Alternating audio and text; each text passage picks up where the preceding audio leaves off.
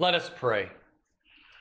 Almighty and gracious God, once more we pray that you would draw near and enlighten our hearts and our minds, that you would lead and guide us deeper into your word and grant us, Lord, to understand, to receive your promises and your blessings and your graces and your steadfast love through the truth of your word applied to our own lives, made to dwell in us by the Spirit who has inspired it to be given to us. Grant us to know you, O God, through your Son, Jesus Christ, in whom we pray. Amen.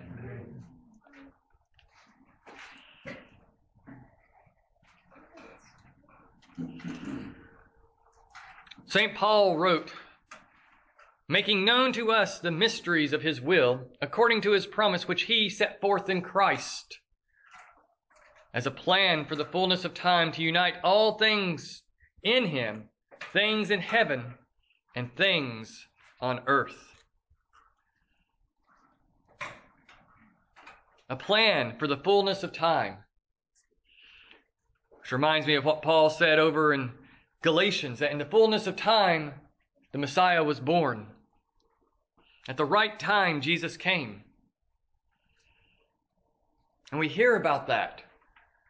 In the Gospel of Luke, we hear about it. In the Gospel of St. Matthew, we hear about it.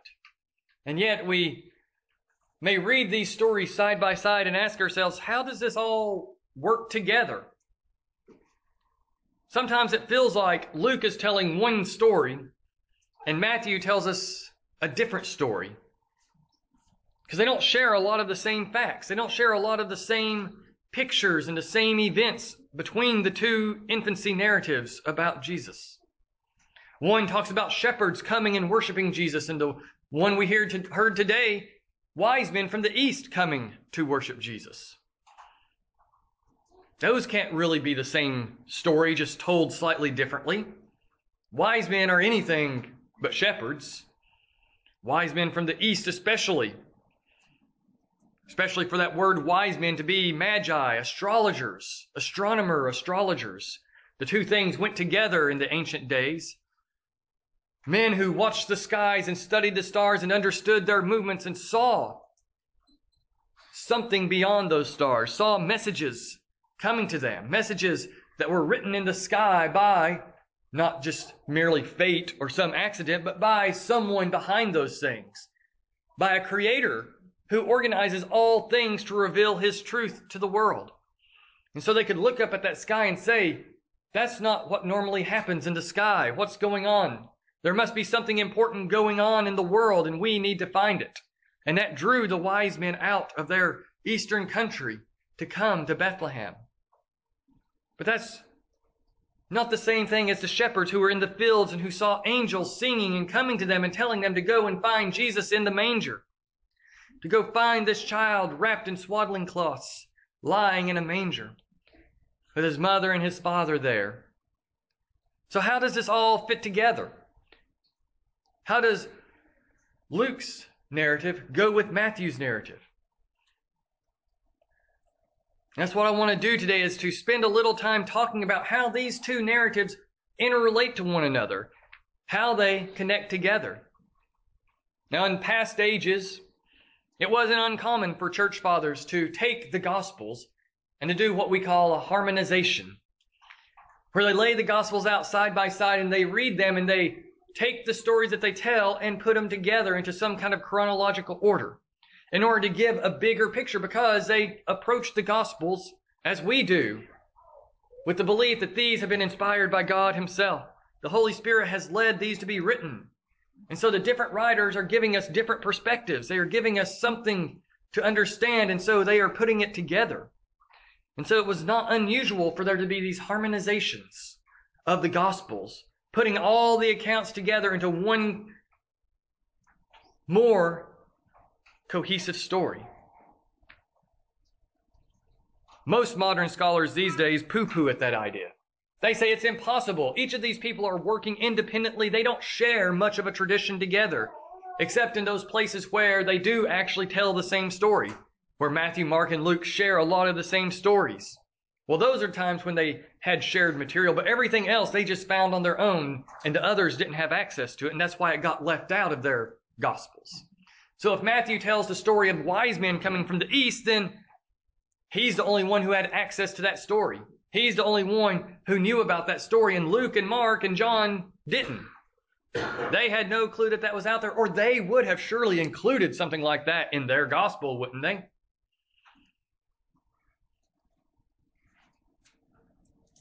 The issue with that is we're applying our modern historical techniques to an ancient world that didn't go for precision like we do. When we tell a story, when we look at a history, we want to know every single detail. We want to know when they were born precisely, where they were born precisely. We want to know all the details about the political ramifications that were going on around the birth of some famous person. We want to know where they went to school, how old they were when they got won their first science fair. We want to know all these little details. And that's how we write our histories today. We have to line up everything. We have to find every scrap of evidence in order to write the story of someone's life.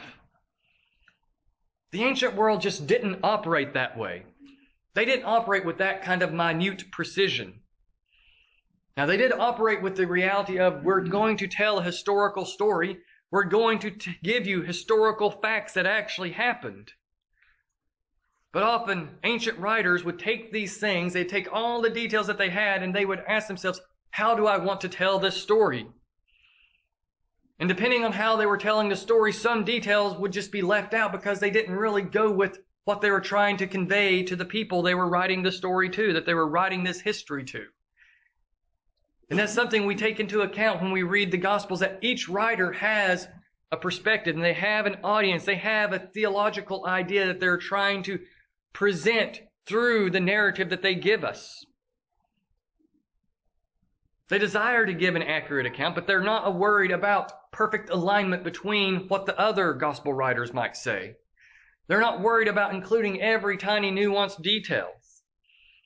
Hence, we get a little bit of different stories between the Gospels, especially with the infancy narratives. We get what some would say are contradictory pictures, but I would say are just simply two pictures that can be fitted together. They can't be perfectly harmonized because in approaching it with a theological construct in mind, Luke and Matthew leave out details, and in the process of leaving out some details, they kind of have to interconnect the other stories that they're telling to give a complete picture.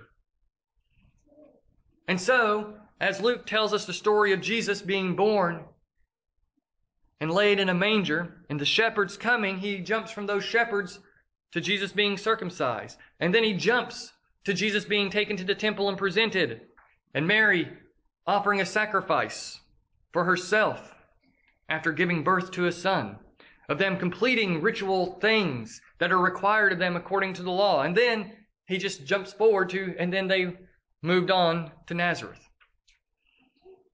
Whereas Matthew suddenly just drops them into Bethlehem. The baby is born and wise men are coming. Immediately after that, you have the wise men depart a different way because they've learned that through a dream that Herod can't be trusted. And when Herod realizes that, he sends people to kill. He sends his soldiers into Bethlehem to kill all the baby boys under 2 years old to try to get to the infant, Jesus. But Joseph, also being warned in a dream, flees to Egypt with his family and stays until Herod dies. And then they go back, and instead of staying in Bethlehem, because one of Herod's sons is on the throne there, they go on up to Galilee and settle in Nazareth. There are details that they agree on, that earlier in the story that Mary is visited by an angel and told that she will conceive as a virgin and give birth to the Messiah. They both agree on the birth of Jesus and the conception of Jesus being by the Holy Spirit. They both agree that Jesus is born in Bethlehem. They both agree that they have to leave Bethlehem and move on to Nazareth. But there are details in between that they tell, stories that they complete the narrative, but they can be fitted together. One of my history professors once said that the Gospels are like a transcendental bus accident from 4 very different perspectives. Because each one is telling a story, each one is giving us a narrative and telling the truth, But some of the details they just leave out because they're not important to what they're trying to say. And one of the things to recognize between St. Luke and St. Matthew's Gospels is that they are telling the same story for a different purpose. Matthew desires in his writing to a more Jewish Christian audience to tell a story that reminds the people of the bigness of what their faith is supposed to be. To remind them of the promises of God. To remind them that God isn't only concerned about the Jewish nation, He is concerned about the whole world. And so it makes sense, seeing that, of how Matthew is presenting Jesus as the fulfillment of all the Torah, of all the Old Testament, and calling forth the Jewish Christians to believe in Him. It makes sense that he would want to make a point of, and here came Gentiles to worship Jesus. Here came these guys from outside of Jewish culture, from outside of the covenant, who want to come and worship the Messiah. So it makes sense. And then at the end, he makes a big point of centering the end of his gospel on Jesus sending the disciples forth to spread the word, to go out into all the world and to make disciples. Again, reminding the Jewish readers that this was God's plan from the beginning. God had desired to draw all people to Himself. And the Messiah is the one who will accomplish that. Luke is writing to a Roman, Theophilus, in his 2 volumes between Luke, his gospel, and the Acts of the Apostles. He's writing to a Roman. He's writing to someone high up, someone who is probably well off and has some level of authority, and he's writing this story to him. And so it would make sense then for him to leave out a detail like, oh, and then Herod, the guy that our Caesar put in charge of our country, decided to go kill a whole bunch of babies because he didn't like the idea of someone being called the King of the Jews besides him. It makes sense that Luke would leave out that little detail in his story because Herod was appointed by the Caesar. He had been on very good terms with Augustus for many, many years. And to sit there and kind of throw shade at the appointed ruler and governor of your area would get you in a lot of trouble with the government. And so Luke bypasses that and just simply relates the stories of how Jesus is truly the Jewish Messiah who has come to save the world, that He fulfills obligations. He steps forward and travels to the temple to learn, to visit on the Passovers. And so Luke is telling this story to a different audience, to a fellow that's probably in Rome, that has some level of authority within the Roman government, who is well off and can help shape and help guide and help renew the movement and support the movement of making Jesus known. So they have purposes and they shape their narratives according to those purposes. They want to present an understanding of Jesus that complement one another and that can then be fitted together. And so they have a time, they have a provenance, they have an audience that they are thinking of. And so some details aren't always included. But we put it all together to get a fuller picture of the events surrounding Jesus' birth. And here, I'll give you a quote from Augustine. He says that each evangelist constructs his own particular narrative on a kind of plan which gives it the appearance of being the complete and orderly record of the events in their succession. For preserving a simple silence on the subject, those incidents of which he intends to give no account, he then connects those which he does wish to relate with what he has been immediately recounting. In other words, like I've been saying, they don't mention some things, and because they leave out that detail, they just interlink the 2 pieces of information they gave you. And so in such a manner, it makes the recital seem continuous. It gives a flow to the narrative. It gives a flow to the history that they are giving us. And that's the beauty of the Gospels. Augustine gave us this arrangement for the narratives in his harmonization. Going back, starting with Luke 1, he begins the narrative with the announcement to Zechariah of the birth of John. And then immediately following that would be the announcement to Mary that she is to conceive. And then also from Luke 1, the visit to Elizabeth, and Mary staying with her for 3 months. The next piece of the harmonization that Augustine gave us is that then the announcement to Joseph from the angel. Shortly thereafter was the birth of John the Baptist and his circumcision. And that's all the precursor details to Jesus' birth. Because then, beginning with Luke 2, it is the journey to Bethlehem that Augustine gives us. The visit of the shepherds. After the shepherds come the visit of the Magi for Augustine. And then Mary and Joseph go to the temple with Jesus, taking him as a child to present him there, and for Mary to offer her sacrifice. And then after that visit to the temple, Matthew, he goes back to with the warning of the angel and the flight to Egypt and the massacre of the children. And then them returning to Nazareth after Herod dies. Returning to go to Nazareth, I should say. And then concluding this infancy narrative, or the narrative of Jesus' early life, he puts into place after that from Luke 2, Jesus in the temple at 12 years old. I think most of us intuitively kind of put the story together in that kind of fashion. Personally, I would probably put the visit of the Magi after Jesus being presented at the temple, but that's neither here nor there. It's a small detail of understanding the narrative. It doesn't change much to move that. But that's how Augustine fitted it all together. And of course, in all of that, there's always a struggle of how to make all these details work together. And I think it's because we sometimes don't understand what's happening or how the culture works. So some would call a contradiction between Matthew saying that they were in a house, that they were living in a house, and Luke speaking of them having to stay in what we assume was a stable.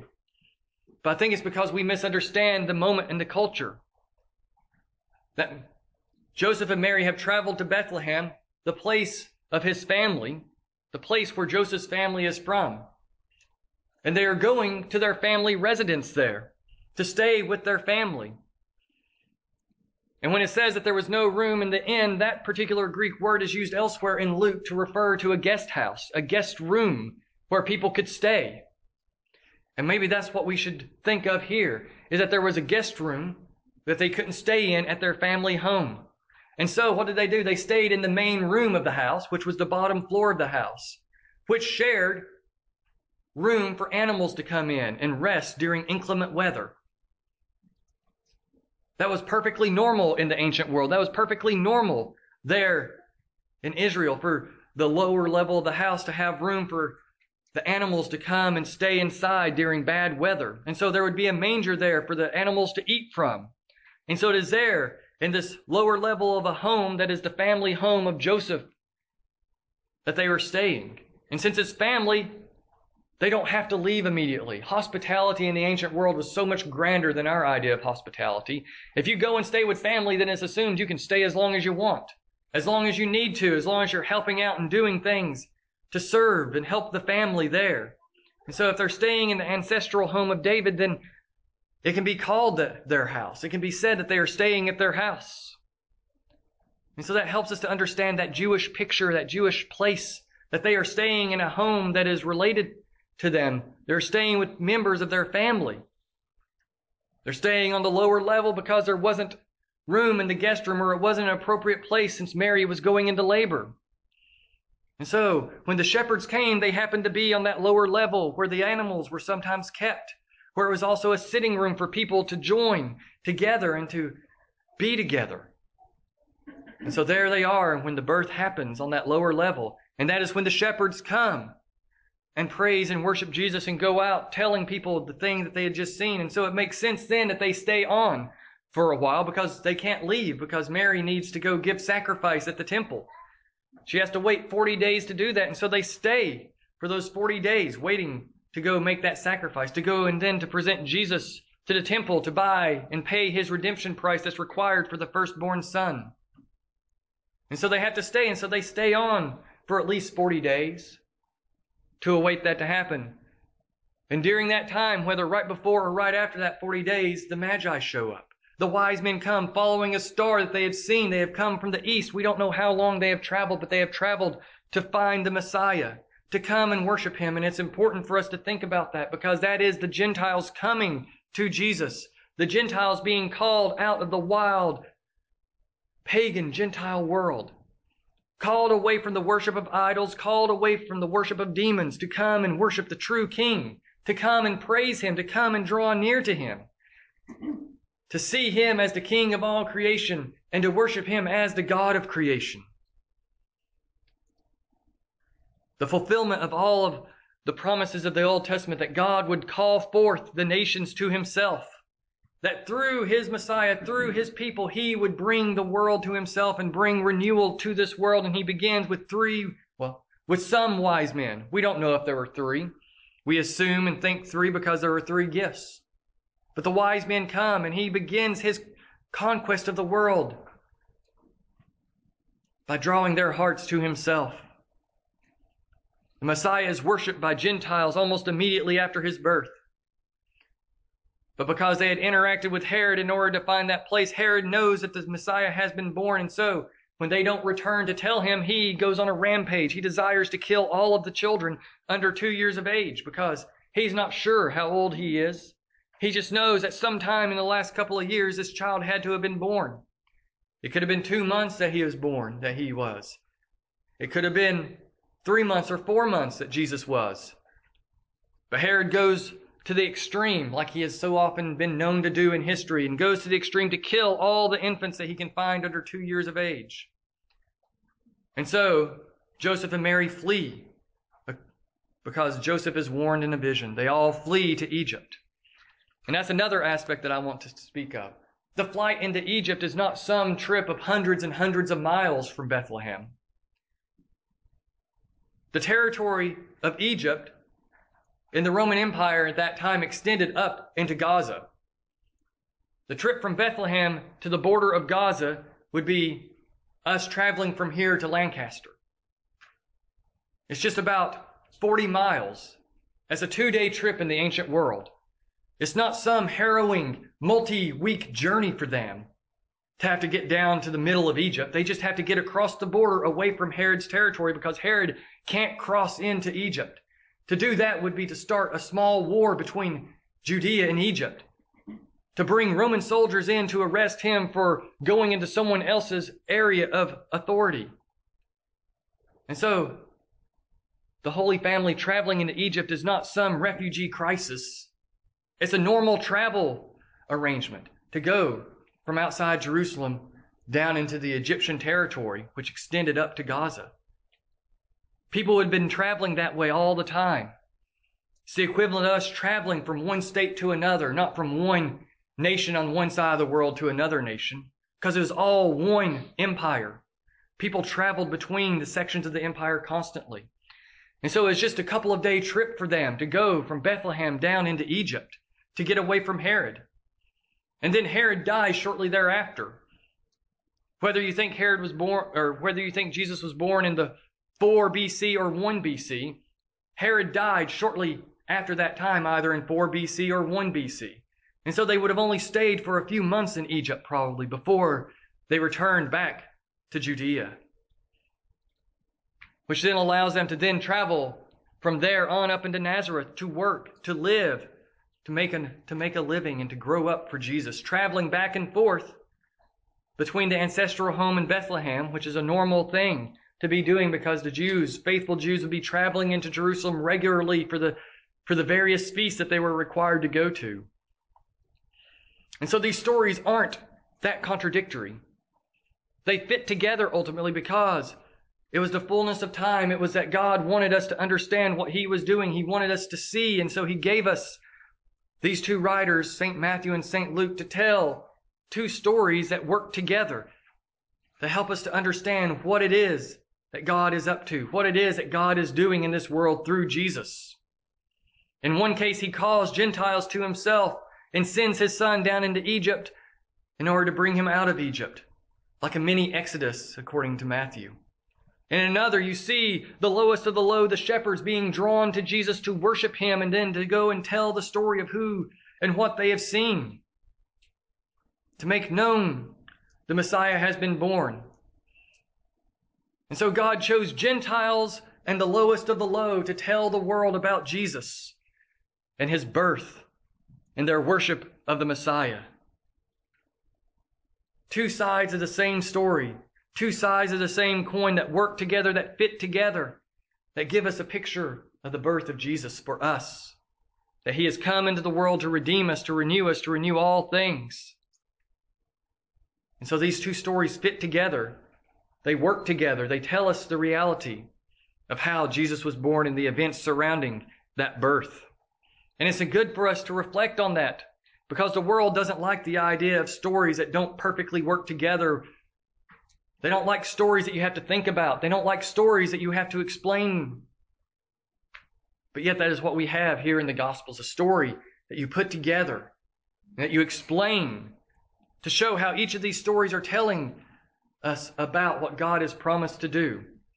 That these narratives teach us that God is about his work in the world, that he is working to redeem and save the world, calling the lowest of the low, calling the pagans and Gentiles to himself in order to redeem all these people and to redeem this world and to redeem you and to redeem me.